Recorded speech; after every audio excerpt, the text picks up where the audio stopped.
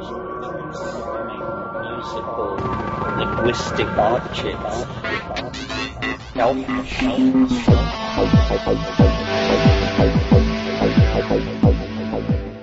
Greetings from Psychedelic Space. This is Lorenzo, and I'm your host here in the Psychedelic Salon. And for those who have asked me what my plans are for New Year's Eve, well, this is it. I'm here with you in the salon. But please don't think that this is any kind of a sacrifice on my part because, well, I really dislike New Year's Eve parties. And for a long time, this made me feel like an outcast, but at least until a few days ago it did when John Oliver posted a YouTube video in which, among other things, he said, "New Year's Eve is like the death of a pet. You know it's going to happen, but somehow you're never really prepared for how truly awful it is." So thank you, John Oliver, for letting me know that I'm not the only one who stays home on New Year's Eve. Actually, it's quite nice being here at home and in the salon with you right now. So, hey, Happy New Year, by the way. And just a word to our new listeners, particularly if you're becoming as enamored with the flowing words of the bard McKenna as I and many of my friends were at first. My advice is to be sure that you listen to him with a critical ear. For me, Terence's raps are starting points to get me thinking, but I no longer treat everything that he says as gospel. So whenever he uses the word clearly, I'd really be careful that you don't automatically assume that what he sees so clearly is how it still is. And in fairness to Terence, it's also wise to keep in mind that the talk that we're about to listen to was given in May of 1993. So it took place over 21 years ago, and it's likely that by now he may have changed his mind about some of the things that were so clear to him at the time. Now, at the very end of this talk, we get to hear what I think is the best description of a DMT trip that we've yet heard from Terence.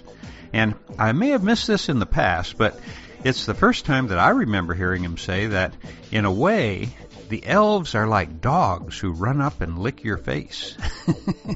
I probably should have issued a spoiler alert first, but I want to be sure that you don't tune out during this rap, thinking that you've heard it before. You probably have, at least in bits and pieces, except for the face-licking part. That was a new one for me. So now let's begin with another question for the bard Terence McKenna. You might want to talk about the copyrighting of genetic coding. I don't know if you've heard that Monsanto and DuPont, they're getting into agribusiness. They go off to the mountains of the Andes and solicit the indigenous cultures to provide them with their potato stock. Then they go back and dissect the genetic code and copyright it. If they happen to catch a farmer in Idaho growing the same potato, they can sue him because they hold the copyright on that code. Well, this is a very complicated issue. It isn't necessarily of interest to this group. It's of interest to me because I deal with the question of endangered species and stuff like that. This question of what shall we give the rainforest people for the drugs and medicines that we take out is a real tricky question because say I go to the Amazon and I bring back a plant and I am able to vegetatively propagate this plant into a crop of some sort. Well, now all I took from the Amazon was one plant, which God knows there's plenty of there, but also the knowledge of the people, because inevitably you learn this stuff from informants. There's very little original botanizing of any consequence in the Amazon. But And there's been a lot of debate among pharmaceutical companies and conservation organizations as to what should we give back to these cultures. And of course, pharmaceutical companies think in terms, even the ones that are well motivated and generous, think in terms of money and medicine.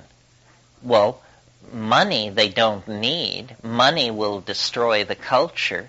And medicine seems a disingenuous thing to give them, since the premise was, in the first place, that their medicine was better than your medicine.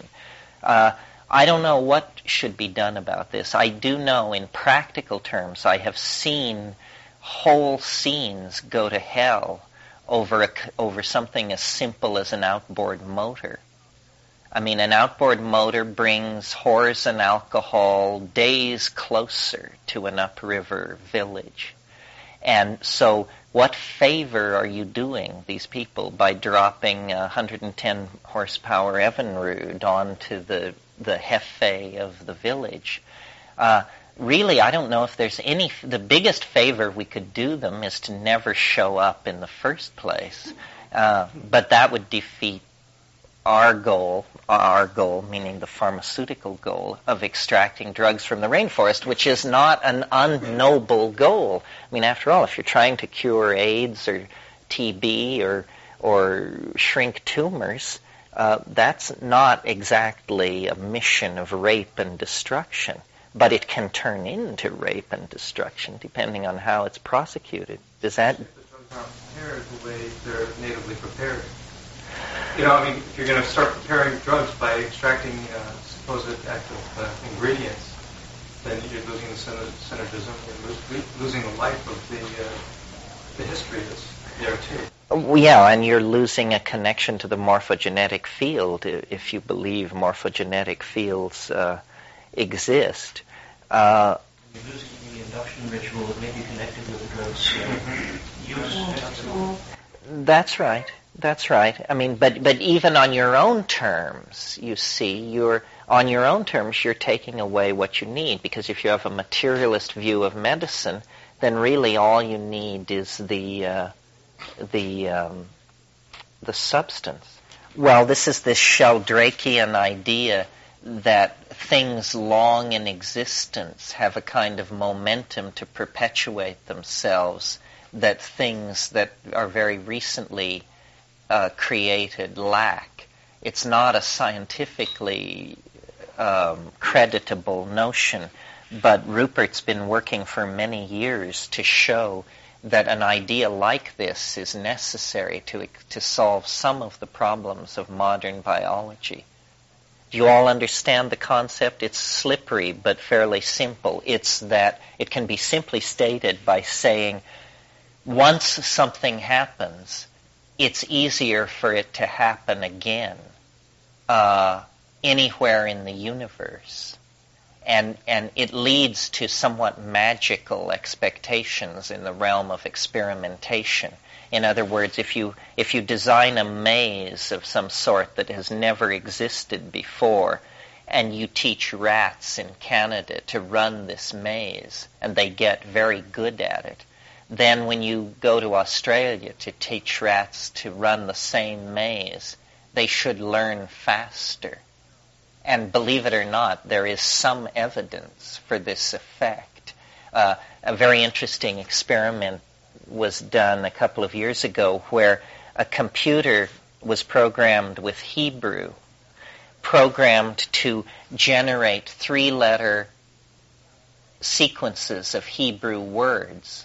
Now, some of these, 3-letter sequences of Hebrew letters, and some of these sequences were Hebrew words, including words which occur in the Torah, and consequently have been read by devout Jews since Abraham, and some were simply random combination of Hebrew letters that meant nothing. And then what they did is they used a Korean population, people who had absolutely no empathy or familiarity with Hebrew, and they would flash these 3-letter sequences on a television screen, and you would be asked, A, to guess whether it was a word or nonsense, and then B, you were asked to guess, if you thought it was a word, what the word meant, and then C, you were asked to rate the confidence of your guess between 1 and 10. And what they discovered was none of these Korean people could guess the meaning of the Hebrew words. But when confronted with a real word in Hebrew, they had high confidence that that was what it was. And so you see, this seems to imply that the Hebrew words that had been said by millions and millions of Jews over time had a field, a morphogenetic field around them that the purely arbitrary stuff didn't. And then other experiments have been done, with nursery rhymes versus rhymes that were just made up by a poet a week ago. I actually thought of an experiment which I thought would settle it once and for all, because I noticed my publicist, I resist technology, believe it or not, but my publicist finally forced me to get call waiting. Well, so then I noticed that the telephone will be silent for hours. Then it rings. You pick it up, you start talking to somebody, and immediately the call waiting thing starts beeping. And it's clear that a telephone call in progress attracts other telephone calls. And my notion was you could create a computer system to monitor an office building where hundreds of people were getting calls and making calls, and see if, in fact, ordinary statistical expectations are violated, because I think it's uncanny. I go away to Esalen on a weekend like this, and I will go home, and there'll be 30 messages on the phone machine, and then when I listen to them, some of them will be no longer than 15 or 20 seconds, and I can hear the call waiting on the message machine as the person is leaving the message. So I can't be receiving 3,500 calls a day. So it must be that the act of a telephone call in progress is a magnet for another telephone call. That's morphogenetic resonance. Or Don't pick up, call again. Yeah, right. Are you going to, did you intend to discuss your current thinking about the today about the eschaton philosophy? And if you were, what I'm really interested in is whether we're talking about everything from Amazon people to, this morning ourselves and how people relate to the experience. What's the point of it all? If you're still convinced that this is a 20-year cycle before the entire universe that we know heads into the whole. Well, I think that if your hypothesis is that a universe of 20 billion years plus age is about to go bazingo in 20 years, you should probably prepare a fallback position just in case it goes awry. I've sort of talked around this because I didn't know at what point we wanted to really engage it.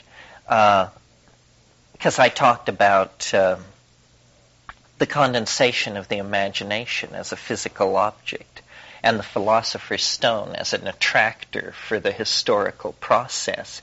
I talked about this alien force, the tractor beam that reaches into our species and begins sculpting us in its image. And that's where we are now.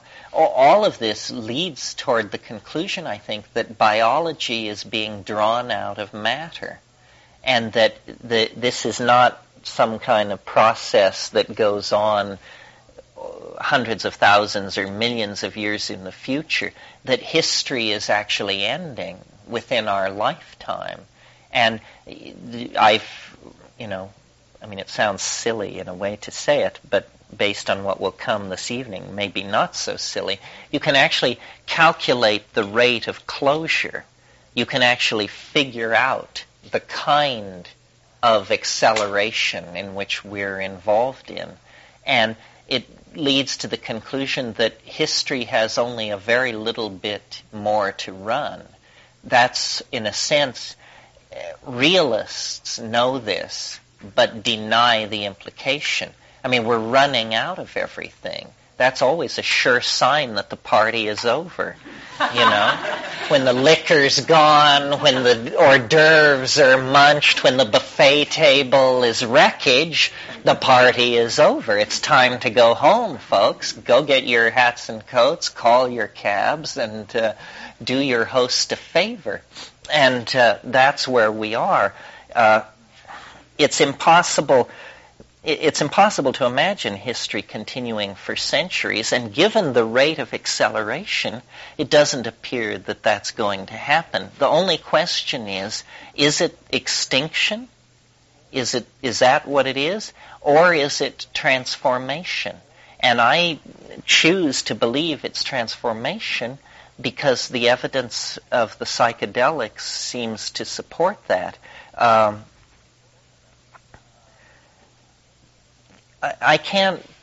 guess I can't stress enough my sense that history is anomalous, that there's no way to get used to it, and that it represents a phase transition. It's an extraordinary emergency circumstance. It only lasts tops 25,000 years. And really the intense part is the last 5,000 or 6,000 years. I mean, if you go back 6,000 years, we're talking 4,000 BC. The pyramids weren't built yet. Nothing familiar was in place in 4,000 BC. You know, there's a tendency in occult thinking to fiddle with the dating because occultists have inherited, without sophisticated examination, the Renaissance's belief that the older it is, the better it is. And, enthusiasts of Atlantis want to place it 50,000 years in the past, and Lemuria 100,000 years. This is all nonsense. The miracle of our predicament is not how long everything has been in place, but how brief it all has been. The whole thing has come into being since yesterday. I mean, the people who built the pyramids are, 1,500 generations in the past? Less. Probably more like 600 generations in the past. So the emergence of technology codes, high culture, is all very, very sudden. And this seems to be, I think it's a phenomenon which could be elevated to the level of a general rule about reality, that each stage of cosmic development happens much quicker than the stage which preceded it. So after the initial Big Bang, there was a long, long period of basically just churning physical chemistry. Not even physical chemistry, but an atomic plasma. There were no elements. There were only electrons. Later, hydrogen and helium formed and could aggregate into stars. Then a new property emerged.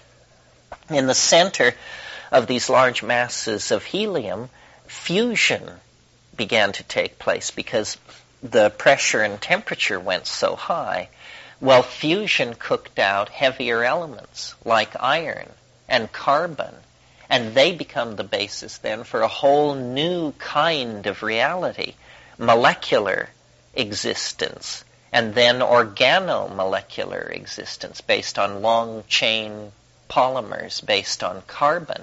Once life emerged, the tempo really begins to pick up. Change is now coming on a scale of once every few million years. Once you get higher animals, change is even more accelerated. Once you have languages and culture, change takes an exponential leap forward. And the main characteristic of our culture is phenomenally accelerated change. So much change that when you take this curve of acceleration and plot its future vector, you discover that within 50 years, we will release more energy than there is in the solar system, travel faster than light, so forth and so on. Well, if you assume these things are impossible, then it means we're hitting the limit. We're approaching the limit. Yeah. Can you talk about singularities in relation to your theory? Yeah. The attractor at the end of time is a perfect example of a singularity. And, in fact, good question. It seems that, first of all, what is a singularity? A singularity is a place where the rules are broken. A miracle is a singularity. And it, strangely enough, it turns out to be very hard to model the universe without resorting to a singularity or several. A few years ago, Stephen Hawking, who has incredible press, I must say, Stephen Hawking hypothesized that the existence of what he called mini black holes. He thought that black holes left over from the early birth of the universe had evaporated so much matter off their surfaces that they might be now down to the size of a few centimeters in diameter.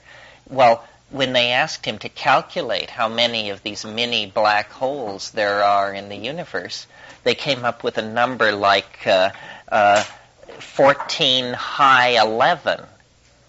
Well, if every one of those black holes has a singularity in the center of it, that's a hell of a lot of singularities. What kind of a theory is it that allows for 14 high 11 exceptions to its rule? That there are exceptions to the rule. Well, that's a fishy way, that's a way of wiggling out of it. Straight science tries to do it with just one singularity. Essentially, the position of ordinary science is give us one free miracle, and then we can explain everything. And that one free miracle is the idea that the universe sprang from an area considerably smaller than a gnat's eyebrow for no reason in a single moment. And if you believe that, then all the rest flows quite naturally. Notice, however, that whatever you think about this idea, it's the limit case for credulity. Do you understand what I mean? I mean, you cannot think of a more unlikely proposition.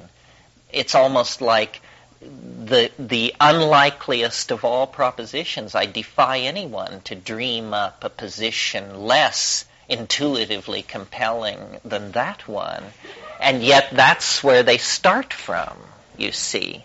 So what I say is, okay, if science gets one free singularity, then in the game of hypothesis building, it must be that each player is dealt one singularity chip at the beginning, and I choose to play mine at the end and say it's highly unlikely to my mind that a singularity would spring from an absolute nothingness.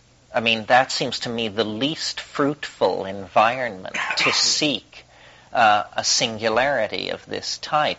Far more likely, if singularities exist at all, that they would exist in a domain of complex energies, molecular bonds, chemical bonds, electromagnetic radiation, hard radiation, languages, biological systems, membranes, gels, liquid crystals, so forth. In other words, the kind of stew of phenomena that our present cosmos represents. Who can say what could arise out of this? I mean, if you can get people, you could get anything, it seems to me. So rather than view the universe as the shock wave of an initial explosion spreading out through the dimensions, why not place the singularity as a chaotic attractor at the end of the life of the universe and see all processes as drawn toward it rather than pushed away from it, drawn toward it, complexified, interleaved, folded, mixed, and connected in many, many exotic ways. And that's what this eschaton object is. I mean, it's something which we anticipate through technology. It's something we are building out of ourselves, The grand work of history is the condensation and concrescence of the visible soul. But in the same way that alchemists are like catalysts to natural processes, that was the idea, see, that gold and precious metals grew in the earth, and that alchemists were not doing anything unnatural. They were simply really speeding up time. Well, in that same way, what we're doing is catalyzing the emergence of a process that nature would otherwise ultimately deliver at some yet more distant time. We're like an enzyme in the universal mix of being. And what the eschaton is pointless to speculate upon, because it is literally below the event horizon of rational apprehendability. That means we're too stupid to know what it is.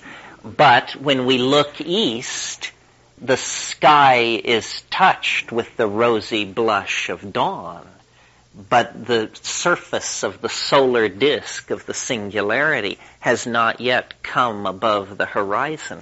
However, in the next 20 years, I think this will happen. I mean, I will abandon this theory long before we reach 2012 if it doesn't begin to gain power as a meme in society.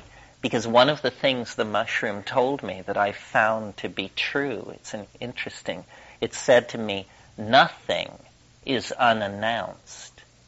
You know, there is no such thing as a surprise. Everything is preceded by the ghost of its appearance. And if you're sensitive to that, you know, you can't be taken by surprise. That's part of the nature of a fractal cosmos, is that nothing is utterly unannounced. How could it be, since everything is distributed through the matrix? You're saying this is a different notion than history. I mean, you're describing history from this very beginning, or... Yeah, that history is a series of approximations of the final singularity. And that's what all these religions are. They're people's best guess, given their cultural circumstance and historical angle of regarding, their best guess as to what the singularity is. Yeah. Mayan calendrics, how did they arrive at the end date in their calendar at the same time? Well, the only thing I share in common with the Maya is that we both did mushrooms. So it's sort of like, is it that there's a barcode in there that no matter where and when in all of space and time you take the mushroom, you come to the conclusion that something very important is going to happen on December 22nd, 2012. The Mayan calendar is a real puzzle, not the well-known details of it, although to speak of any detail of the Mayan calendar as well-known is maybe specious. But see, the strange thing about the Mayan calendar, it's about a 4,385 year, or 5,485 year cycle with many subcycles in it. It begins on a slow Tuesday in August, and it ends on a winter solstice, a very important winter solstice. A winter solstice when the heliacal rising of the sun is eclipsing the galactic center. That seems to imply that the Maya did not establish the beginning of their calendar and count forward. They established the end date and counted backward to establish the beginning.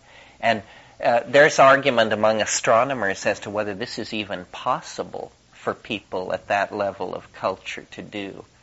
You know, there are a number of these astronomical mysteries around, like the Dogon tribe in Africa, who, before the era of telescopes, cheerfully informed astronomers that the star Sirius, which is 10 light years away, had a companion too faint to be seen by the naked eye, and that it had a 50-year orbit around Sirius Prime.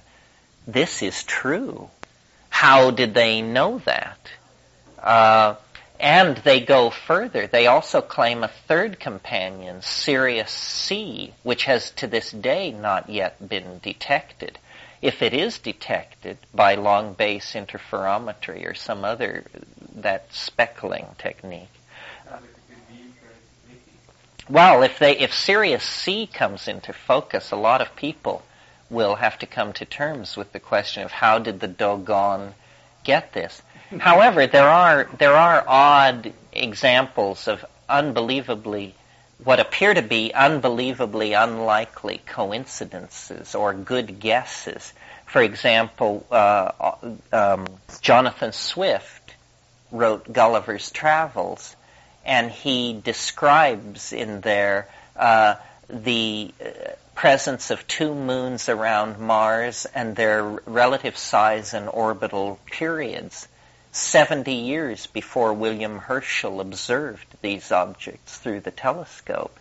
And nobody knows, was it just an incredibly lucky guess or what was going on there? Yeah. Likewise, on the I Ching, do you think that was put together by some incredibly smart Chinese, or was it revealed somehow to them long ago?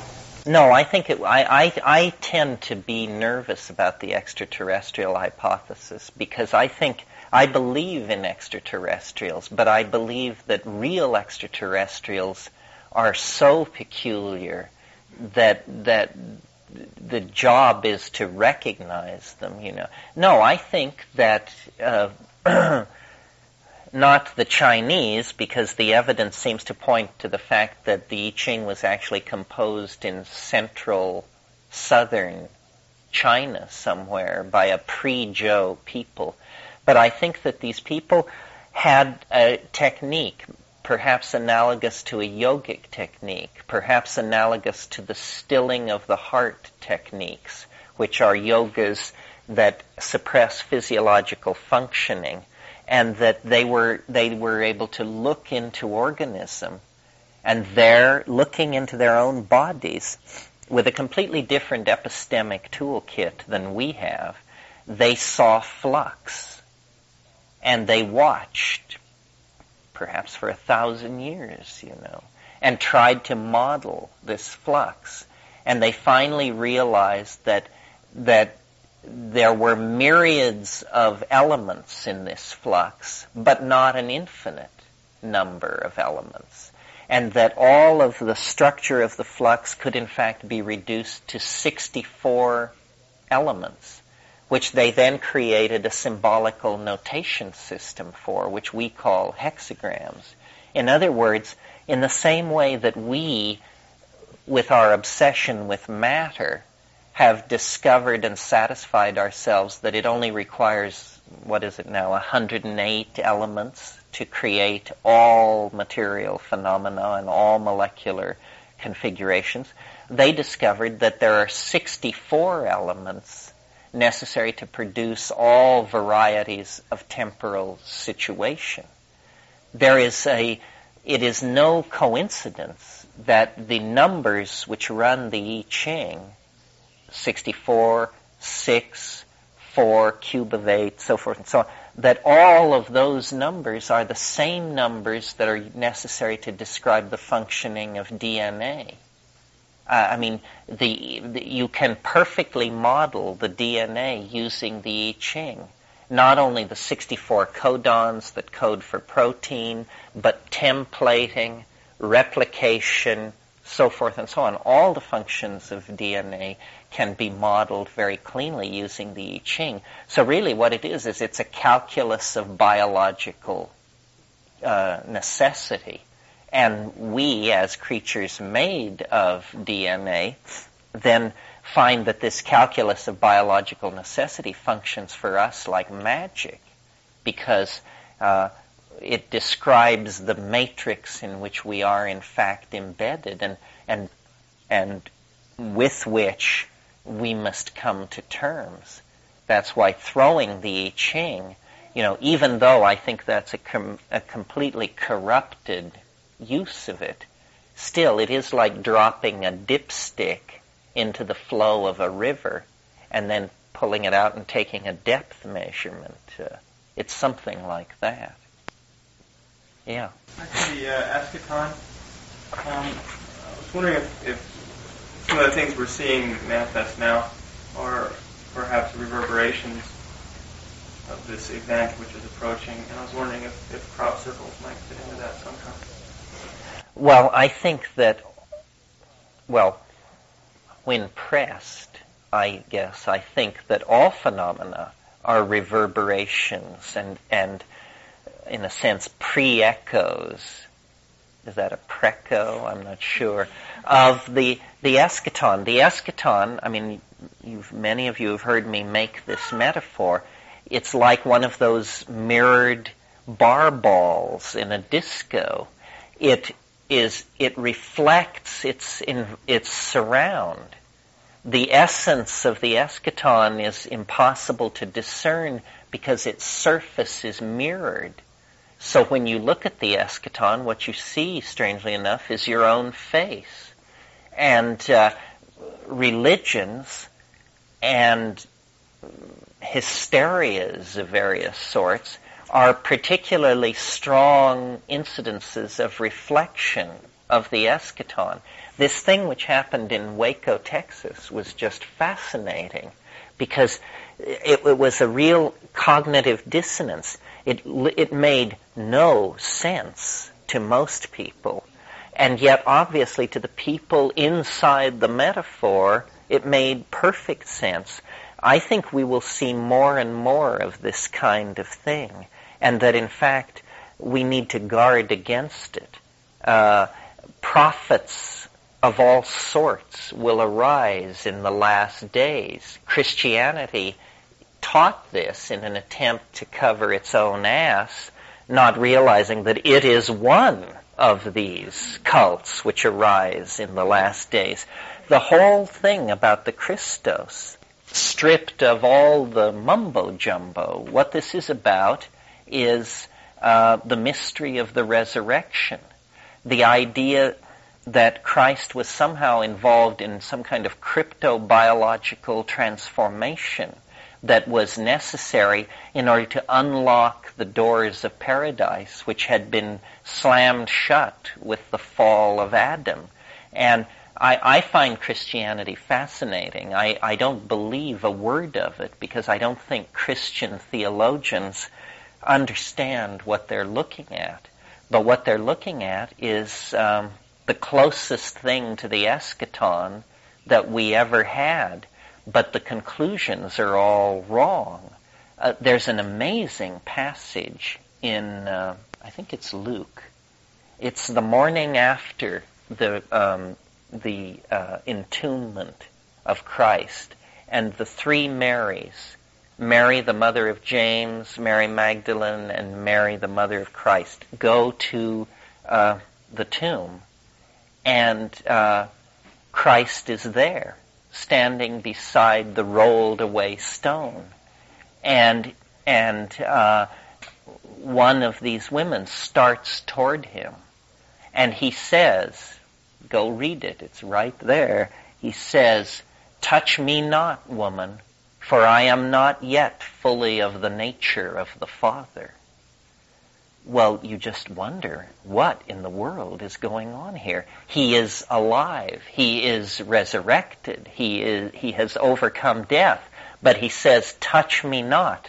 I am not yet fully of the nature of the Father." And what it implies is a process of some sort. Something is happening. He is hypercarbolating, is what is happening. And the hypercarbulation is not yet complete. It was a near miss. And if you read the whole thing from that light, it's clear that the people involved could not understand what was happening. So the picture, what you get here is a picture of somebody not fully in command of their own mojo, you know, and not themselves completely understanding what is going on. And I think that every religious teacher is, a sense, a victim of eschatonic precursive reflectivity. And a David Koresh, it's a mess. It's a very distorted and twisted kind of reflection. A Christ, a Buddha, a Mohammed, a slightly cleaner shot at what it is, but nevertheless horribly distorted and misunderstood by historical contextuality. Yeah. I was wondering if a study of some of the phenomena happening in the crop fields in England might shed some light on the form and shape of the eschaton. Well, I think that there will be more and more of these anomalies. The flying saucer is an interesting anomaly. The flying saucer is clearly the ghost of the eschaton. It's, our unconscious mind, the skies of this planet are haunted by the image of a spinning silvery disk that has eternity and the aliens and the mysteries of existence locked inside of it.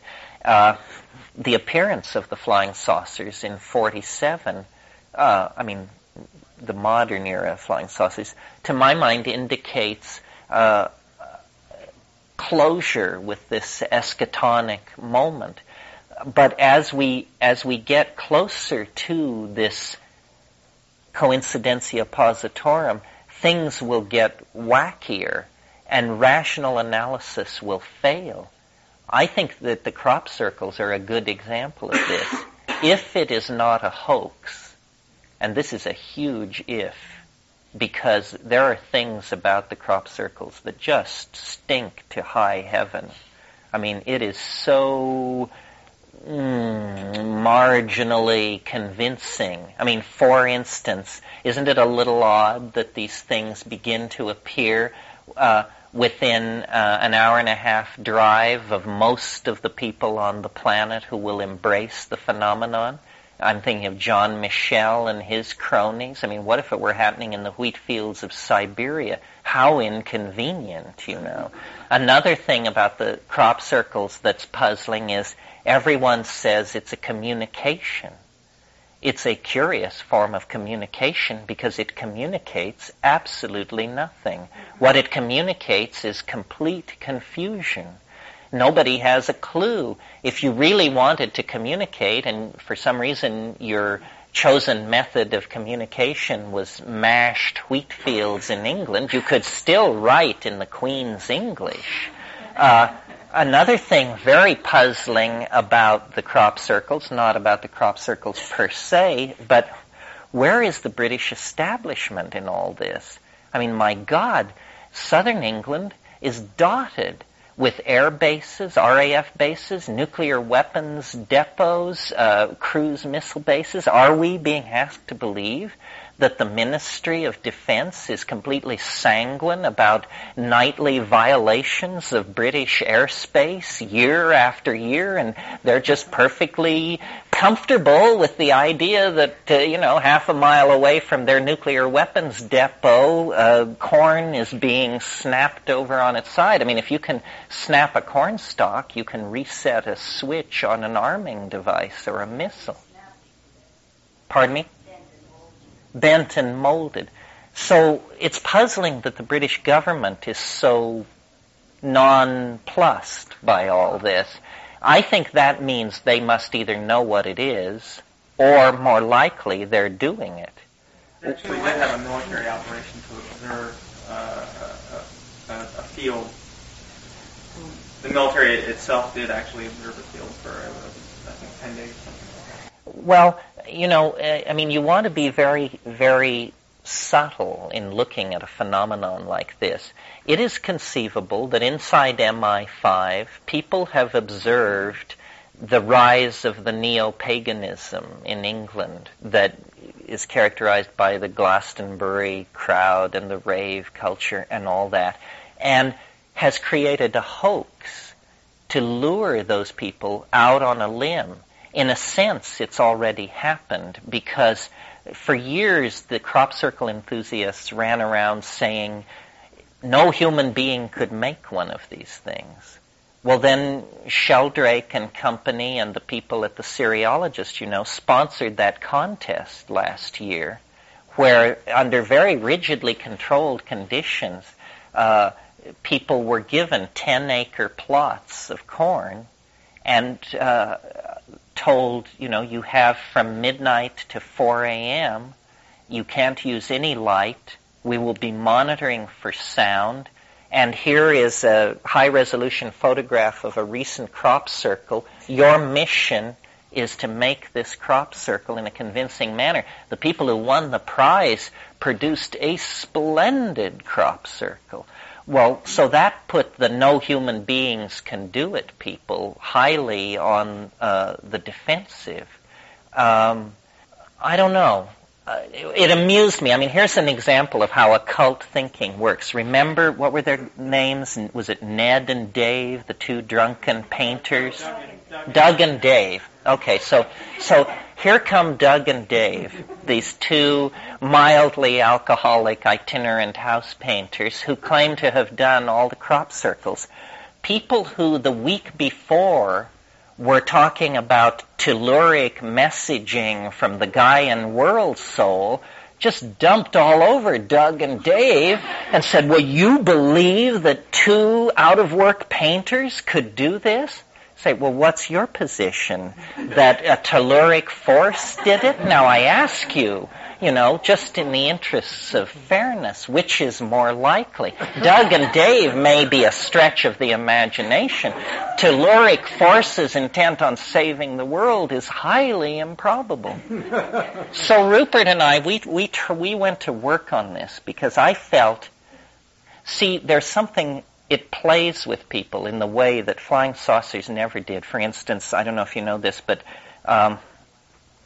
last summer, I believe it was last summer's most spectacular crop circle was the logo of the Crop Circle Society, the Cereologist. And then the other big startling crop circle of last summer was a Mandelbrot set.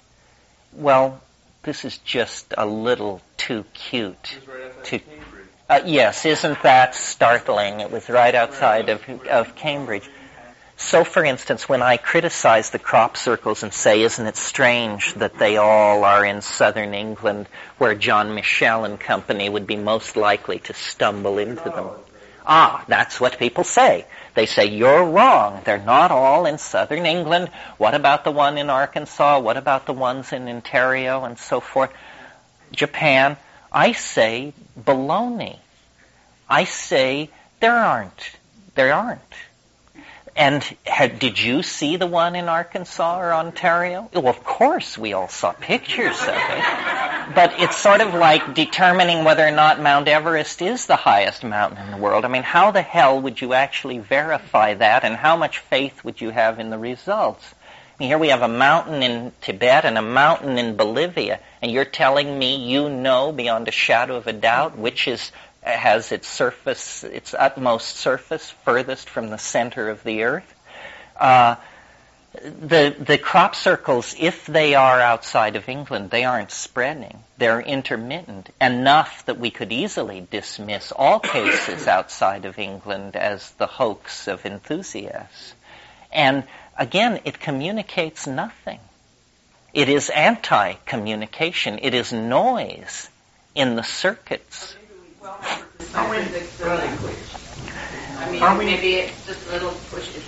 It's something that is happening a little ahead of us. Well, I had this notion at first. I thought, when I was more inclined to treating it as real, I thought maybe somebody is trying to contact us, and after 40 years of flying saucers, they finally figured out we just don't get it with flying saucers.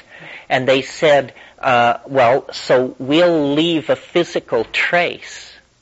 But to me, the giveaway, the key to the crop circle phenomenon is that nobody has ever seen one form.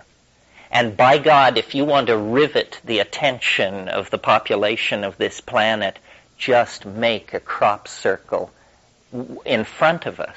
in front of television cameras. In other words, if we could see the corn lay down, then all skeptics would be just undercut completely. But it made one behind the television camera about 4 or 5 years ago. 2020 magazine said, "Okay, we're going to do something about it." And they went and they, when they put the show on, and they said we went and they showed all the crop circles and all the different theories. And they said, so we set up an infrared camera in a field one night and we waited for a crop circle to happen. And then they show the infrared images of people in the shadows and stuff. And they said, and sure enough, by morning there was no crop circle, and we were all getting ready to go, and somebody said, uh-oh, look. And in the field behind them, the one that they weren't filming, the crop circle had appeared. And that was the end of that was the last. I say arrest and torture the entire crew, and you'll get your answer. Because you see, it's perfectly clear that somehow if you were to see the crop circle made, the mystery would flee. And so we only get before and after. How come no during? When that's what, in fact, would convince us of its reality. It's playing with us, or somebody is playing with us. Can you connect information theory to what we're talking about? Well, that's what I was trying to do when I said that it's a language virus of some sort. I mean, here's the thing. Think about this. Suppose, my other example, suppose you're a scientist and you're measuring the amount of electricity running in a line. And just for purposes of argument, let's say you put 1 million voltmeters on this line.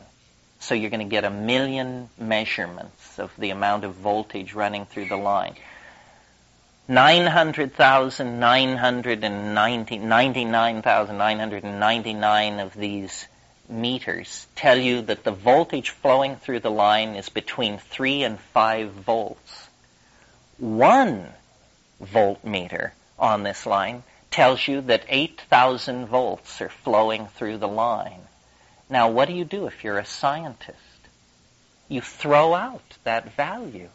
You say, well, that can't possibly be true. All the other meters metered within a certain narrow range, this 1 meter is broken. Get rid of it.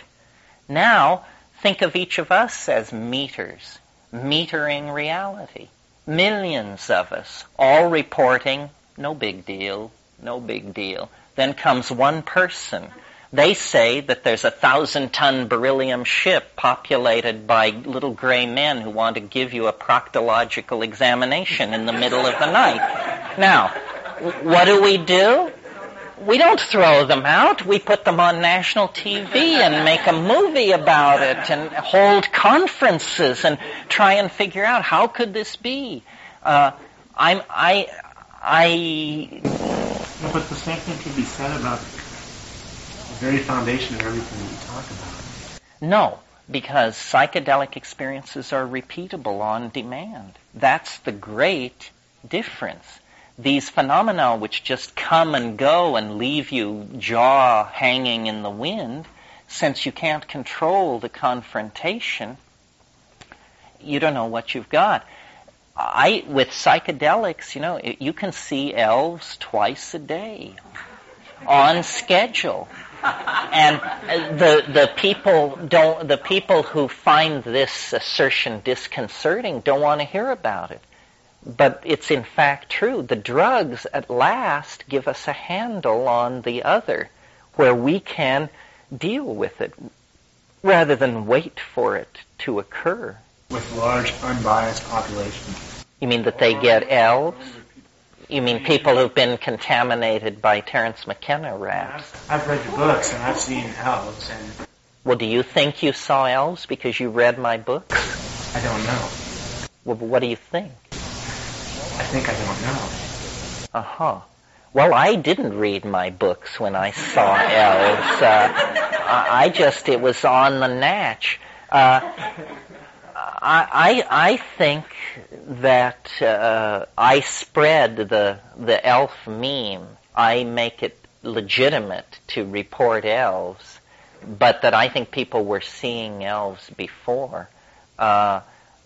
it's a difficult thing because it's a mental phenomenon, you know. I mean, we can't lug a camera in there. Although, with virtual reality and sufficient money, we could set out to create a virtual version of one person's trip, and once they said, yes, that's it, 100%, you got it, then we would bring somebody else in and put the helmet on them and say, is this what your trip was like? And please critique and modify the contents of this virtual reality. I think that virtual reality is going to be a very powerful tool for exploring pharmacological states, because at last we are going to be able to compare the contents of our own minds through something a little more fine-tuned than verbal language. Basically, my method has been a what can you show me method. And I know that there are these, this particular style of refined English womanhood that seems at home with the fairies of the garden, the Dutch. The things I encounter that I call elves or gnomes, it's just a gloss. I mean, they're small, and they have the archetype. They're more like leprechauns, and this maybe raises a racial issue. And they make things, and they live in domed spaces. And the mythology of elves is that they live under hills, and they're master craftsmen, makers of jewelry and machines and stuff like that. That is exactly the deal. And they're dead souls is what they are.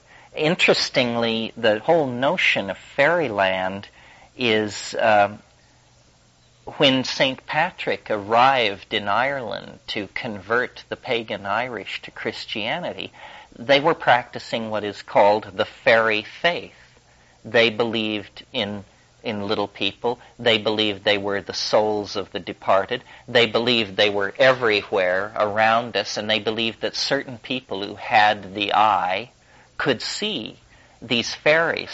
And they believed this with such conviction that Patrick quickly realized that he was not going to get anywhere converting the Irish unless he made a place for this phenomenon. So he invented purgatory. Purgatory was invented by St. Patrick. It was not church doctrine before that time, and he then very successful, and if you are not Catholic or don't truck in this domain, you may not know what purgatory is a place exactly like hell, except you eventually get out, and it's where you do penance for your sins. Well, he was so successful converting the pagan Irish with this concept that when word reached the Holy See, the Vatican, it was made church dogma, and then it was very successfully used to convert the pagan Slavs, who also had a belief in a kind of fairyland. So I don't know what this thing about dead souls is puzzling to me. It even with my predilection for the peculiar and the psychedelic, I find it hard to completely embrace the notion that these are ancestors alive in some other dimension. But in some ways, that is the most conservative explanation. After all, if you believe they're extraterrestrials who came from the stars, then you're supposing and hypothesizing all kinds of things. Since they are interested in human beings, since they can converse with human beings, since they seem to know our boundaries and limitations, they must be some kind of human being. And then the choices are they are a prenatal form of existence. In other words, souls that never incarnated into a body and are like up there waiting for the stork or something. Or they are some future state of humanity where apparently we no longer have bodies and we've changed ourselves into self-dribbling jeweled basketballs for God knows what reason. Or they are post-life forms. They are people who once walked the earth as you and I do, but have gone beyond into this other circumstance. One of the things that is, to me, almost as puzzling as the elfin nature of the DMT encounter is that after you've been in there 4 or 5 times, and it takes a while because at first it's just absolute shock and disbelief. I mean, you bring very little out of it. You're just appalled, and that's about all you can say about it. But after a while, I realized that the motif of the DMT encounter, and I guess I should describe it briefly, when you burst into the DMT space, you have the impression that you're in a domed space, approximately the size of the length of this room, but round, with a somewhat lower ceiling, indirectly lit, warm, comfortable. And the moment you get your bearings, they're there. In fact, as you break into that space, they cheer. And some of you may know that song by the Pink Floyd from years ago, "The gnomes have learned a new way to say hooray." So you break into this space, they scream their greeting, and while you're just trying to get oriented, they come bounding forward, somewhat like dogs, actually. And they begin to lick your face and crawl all over you and jump in and out of your body. And they say, "We love you. We love you. You send so many. You come so rarely. Welcome, welcome." And so you're like, trying to take your pulse, trying to make sure you're breathing, because you have the impression, this is so serious that I may be dead. I may have just simply killed myself 10 seconds ago, and this is what's happening. They use their voices to make objects. They speak a language which you do not hear, but which you see. You not only see it, you feel it. And so they use language to cause syntactical, architectonic, techno-structures to condense out of the air. And when they show you these things, they're proud of them. They come bounding forward and jump up and down in front of you and say, "Look at this, look at this." And they're all competing like children to show you this stuff. And as you direct your attention into one of these objects, you see beyond any power of contradiction that this thing that they're showing you is impossible. They're constantly transforming themselves in the most amazing way. And they're showing you this stuff, and they're saying, do what we're doing. You can do this. Use your voice to make something. And you're like, this is now 30 seconds into this experience. Reality has been obliterated, and you're just in this place. Well, and one can do this. And there is a glossolalia. And then these objects condense out of the air. And the objects themselves are somehow alive. You put one down, and they emit sound and make subsets of their own type. And all of this is just, you're just like, my God, what has happened? The strange thing about DMT is it doesn't affect your mind in the ordinary sense, so that you're not ecstatic or freed of anxiety, or you're exactly who you were before this started happening, with all your neuroses, fears, doubts, and you're saying, is this all right? Am I going to be okay? How long is it going to last? So forth and so on. But the point I wanted to make that I got started on a few minutes ago is, after many of these exposures to this, I have realized, and I think I'm right, that this environment into which you are catapulted, bizarre as it is someone very strange. It's their idea of a reassuring environment for a human being. They are so marvelous to you because you've never seen anything like it. But on the other hand, you've just been born into this world. And and this is why I think perhaps it is a bardo. Perhaps it is an after-death, I don't know if maternity ward is quite the phrase, but it's where you start your existence in this other dimension. But in the same way that a baby lying in a bassinet in a maternity ward could hardly conceive of growing up to drive Ferraris, collect art, and crush the competition, you lying there in this nursery, in this playpen, how can you extrapolate what lies beyond that space? Because clearly the entire space has been prepared for baby, and you're the baby. So you can't figure out, is this the entirety of this universe, or how far does it extend? And I suspect that when you die, this is what you get, and that familiarity with the after-death vehicle, that DMT actually is a thanatoptic compound, and that this trip is you are peeking over the edge into eternity. And, questions you never thought you would have answers to are answered. Just, is there life after death? You bet. Next question. On that note, let's go to dinner. Thank you. You're listening to the Psychedelic Salon, where people are changing their lives one thought at a time. Well, I hope that you enjoyed that somewhat new version of a DMT experience, but please don't forget that not everyone is going to have an experience similar to Terence's.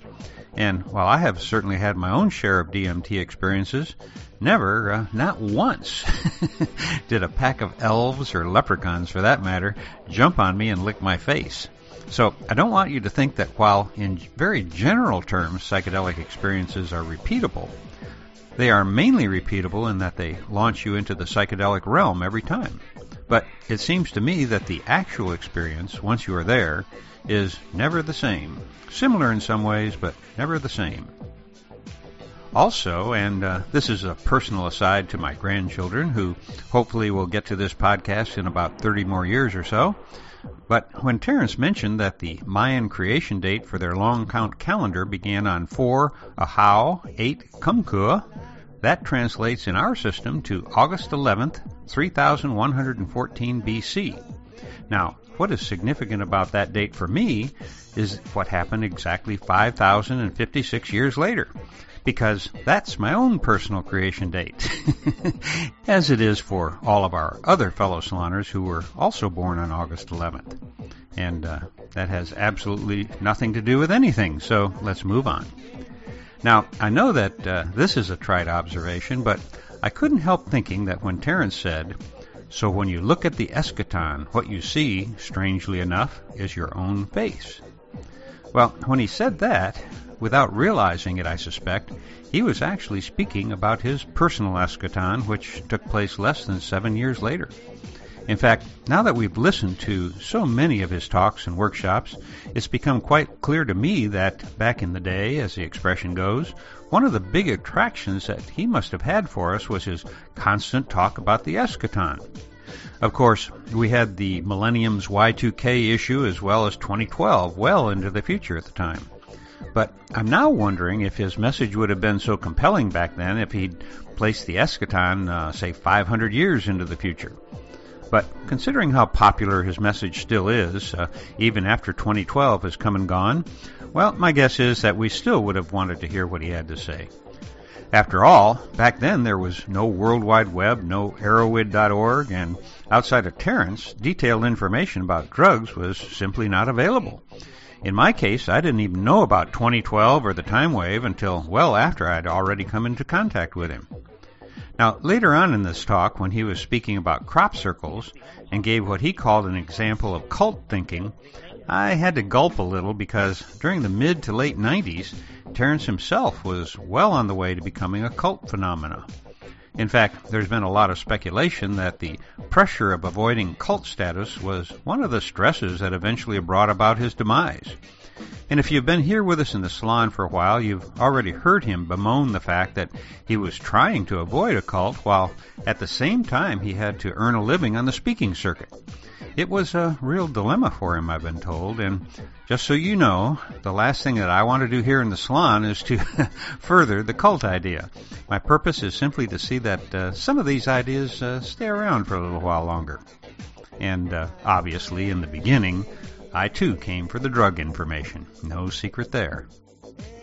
Now, for our younger saloners, when Terence mentioned what he called that Waco thing, well, he was talking about the incident a couple of months before this talk was given, where the Clinton crime family attacked the Branch Davidians for reasons never made clear and burned a number of children to death with tanks and flamethrowers. So you see, policing civilians with military hardware actually got its start under blowjob Bill Clinton. Keep that in mind should you ever be insane enough to vote for that Clinton woman who keeps threatening to run for president. To quote Marlon Brando in Apocalypse Now, the horror, the horror. But that thought isn't the one that I want to end this podcast with. In fact, it seems that what I have to say right now may become a tradition here in the salon, because I just received my year-end announcement from the publisher of the DailyPsychedelicVideo.com website. And the man behind the site is my friend Ido, who I got to meet several years ago when he was touring the States. And each day he publishes a link to a new psychedelic video, and then at the end of the year he publishes a best of link. And I'll be sure to link that in today's program notes, which you know you can get to via psychedelicsalon.us. Now, before I go, I suppose I would be remiss in not closing this, the last podcast of 2014, with a parting thought of my own or two. And what comes most forcefully to my mind right now is how very much alike all of us humans are, in spite of our differences in language and customs. At this very moment, there are over 500 people who are either downloading or streaming a podcast from this salon. And are you ready for this? Not all of them are Americans. Each month, these podcasts are downloaded by people from more than 100 countries. Plus, there is a large .mil contingent as well. Obviously, with a group this widespread, there must be considerable differences in the way we live our daily lives. And yet, there is something here that seems to draw us all together. Something that I can't quite put my finger on. Actually, the best I can do is to put it down to what I call the commonality of psychedelic thinking. And if you're new to the salon, you should be aware that by psychedelic thinking, I'm not talking about being under the influence of a drug or a plant medicine. I'm talking about the state of mind or worldview that people arrive at who are willing to step out of their normal cultural, family, and religious constraints and come to their own conclusions about life. And should you want to know more about what I mean, you can re-listen to my podcast number 1, which is a recording of the talk that I gave at the Mind States Conference held near the end of May in 2001, just a few months before our current age of craziness began. The talk is titled Psychedelic Thinking in the Dawn of Homo Cyber, and since I haven't listened to that talk myself for quite a long time now, I probably have changed my mind about some of the things I said back then. The point of the talk, however, isn't to convince you to accept my analysis of the situation, but to encourage you to get out of any mental box you may find yourself in and begin thinking for yourself and questioning any and all authorities. And, by the way, do you remember who it was that first made that phrase, think for yourself and question authority, famous? Well, that's today's pop quiz. As you know, each and every culture thinks that, but for a few small loose ends, they've figured out everything about how the world should work. And, of course, every century or so, historians revisit the past and laugh at how delusional those poor souls were back in the old days. The same will be true 500 years from now, when our descendants look back at how primitive we sometimes have behaved toward one another. One of my dearest friends is Vietnamese. He was an 8-year-old orphan at the time that I was involved in the war in his homeland, and today he is an extremely accomplished artist and computer programmer who, with his wonderful wife, has raised 3 extremely high-achieving sons. My friend's early life was a horror beyond my ability to describe, and yet he's been able to come to grips with his past and move beyond the pain.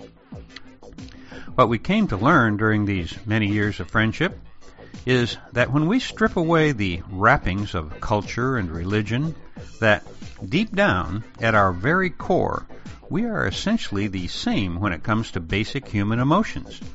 Being human beings, we are identical in so many more ways than our exterior lives indicate. In the 1990s, my wife and I traveled from Saigon to Hanoi, mostly in the company with my friend and his wife and oldest son. And we stayed with his extended family and friends in their homes along the way. For almost 2 weeks, we didn't see any other Westerners. Much of our time was spent in the Central Highlands, not far from Laos, where we visited a leper village. Now, you wouldn't think that an old white guy from the States could have much in common with those villagers, which is what I thought before that day in the village of Dak Ring, when my eyes looked into the eyes of a young woman who lived there. She had lost several fingers, part of one hand, and most of her nose. She spoke no English, and I spoke no Vietnamese. Yet, through our eyes, we communicated on a level that I've seldom known. As our eyes locked on one another, she gave me one of the most beautiful smiles I've ever seen. I'll never forget her. Here I was, still kind of feeling sorry for myself because I grew up poor in America, and here was this wonderful being who life had treated very shabbily and yet was sending me love and cheer with her smile and her eyes. It is a moment in my life that remains as vivid as if it happened yesterday, and I can never thank her enough for reminding me how that under the skin we are all ultimately the very same. Beyond question, the United States is a deeply racist society. And in my opinion, this racial divide is actually being programmed into our culture very directly and systematically. I'll give you just one example, but looking around, you'll be able to find many other such things as this. I'm talking about those horrible television shows where a mean-spirited judge listens to poor people argue with one another. If you pay attention, you'll notice that about half of all the people on those programs and on other reality TV shows like Cops are black. Now, if a true representation of the population was taken into account, only about 1 in 10 would be black.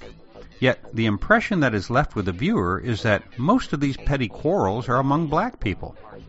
What is so insidious about this, from my point of view, is that so many U.S. households simply leave the television on all day. And so the children in the house, even though they aren't paying attention to what's going on the TV, are being bombarded subliminally with images of black people arguing with one another while a white judge adjudicates their disputes. How do you suppose a 4-year-old child processes an imprint like that? And if you don't yet know about the importance of early imprinting, you may want to listen to some of my early Timothy Leary podcasts where he goes into great detail about imprinting. And by the way, Timothy Leary is the answer to today's pop quiz, in case you're wondering. Now, let me tell you about a case of positive imprinting that happened to me. During the last half of the 1940s, in the small town where I grew up just outside of Chicago, the local garbage collection was done by several independent companies. One of them was owned and operated by a black man named Gene Wheeler, and my mother was his bookkeeper. She worked from her home, and every Friday at the end of the workday, Mr. Wheeler's men would drive their now empty trucks to our house where they picked up their paychecks for the week. Our house was on a corner lot, and Friday afternoons for me were the most exciting time of the week. There'd be a dozen or so big trucks parked in our driveway and on the 2 streets that our house was on, and the times I remember best was when I was 4 or 5 years old and the truck drivers would help me climb up into the cabs of their trucks and then let me pull the rope that sounded the horn. I don't think there's ever been a little boy who didn't want to do that. And sometimes one of them would even let me sit on his lap and drive around the block with me thinking that I was doing all the steering. Over time, I got to know most of the men, and so when my mother would come out and sit on the back porch steps with a stack of paychecks in her lap, I'd see who had just pulled up next and would run to their trucks and give them their week's pay. So my imprint as a child of young black men is one of happy, laughing, friendly people who liked me, and they treated me as if I was all grown up and one of them. Now today, when I'm walking down a city street and see a black man walking my way, unlike many of my contemporaries, my first thought is of those wonderful, smiling men who were my childhood friends. At least, that's how I came to think of them. I was very fortunate to have been imprinted in that way, and hopefully in my own little boy way, by running out to their trucks with their paychecks, some of those men were imprinted by me in a positive way as well. Well, I'm just rambling now, but my point is that perhaps this New Year is one in which you should seek out someone who has been raised in a different culture and is of a different race. Then get to know them like you would if you were stranded on a desert island with them. Talk about substantive things, not just small talk. And if you do, my guess is that you're going to realize what a deep common humanity we share. And it's time that we begin acting like the brothers and sisters we really are. We're all in this together, you know. And for now, this is Lorenzo signing off from Cyberdelic Space. Be careful out there, my friends.